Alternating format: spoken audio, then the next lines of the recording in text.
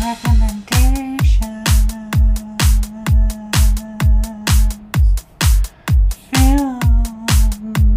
So, I'm now going to look at some movies that we can all have a look at over summer. So, there's first of all Don't Look Up, which is a comedy disaster film, which is 2 hours and 25 minutes.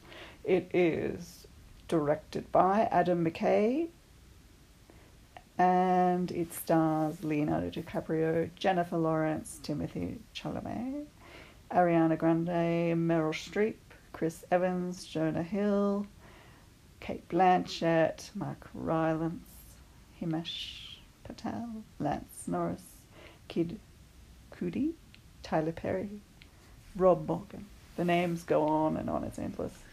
So, it's quite funny, and it begins with Leonardo DiCaprio looking like the nerdiest nerd, with Jennifer Lawrence slightly nerdy, in a student university run sort of lab thing that looks at the stars. I think it's called a telescope, and they're looking at comets and things, and they're looking at all these comets and all these things in the solar system.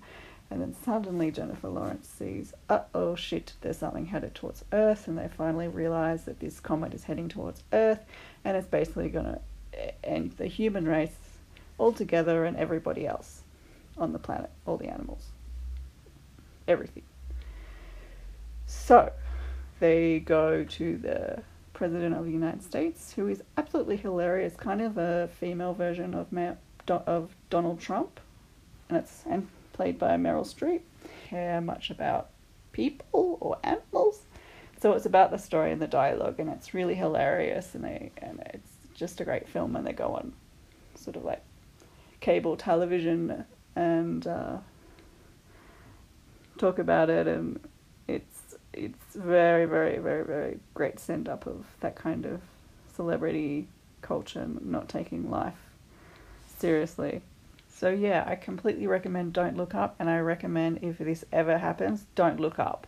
Now, if you're into the ladies, I do recommend Carol. It's a very beautifully filmed film starring Rooney Mara and Kate Blanchett. Sorry about that. That's a chihuahua making her point very clear that it's a very good film. I record this in a location the dog is running around. Okay, sorry about that, people. Anyway, the film stars Rooney Mara, and she's working in a shop in New York, and she gets transfixed when Kate Blanchett walks in, and they stare at each other. Oh, how can you resist? So yeah, that's an obvious little bit of love at first sight. Rooney is in a relationship with a young man. He's obviously, I think, more into Kate Blanchett. So somehow they end up together, going on a little road trip, her and Kate Blanchett, and it goes from one thing to the other, and it's a beautiful story, and there's a bit of friction between Kate Blanchett's ex-husband, because this is set during the 1940s or 50s when, well, it was very taboo time. And yeah, it's a really good film to watch because of its filming, because of the beauty, because it's originally from a book written by a woman who I think had to change her name while she got it published. So this is really a courageous book that was written at that time, and the filming of it gives, I feel, really great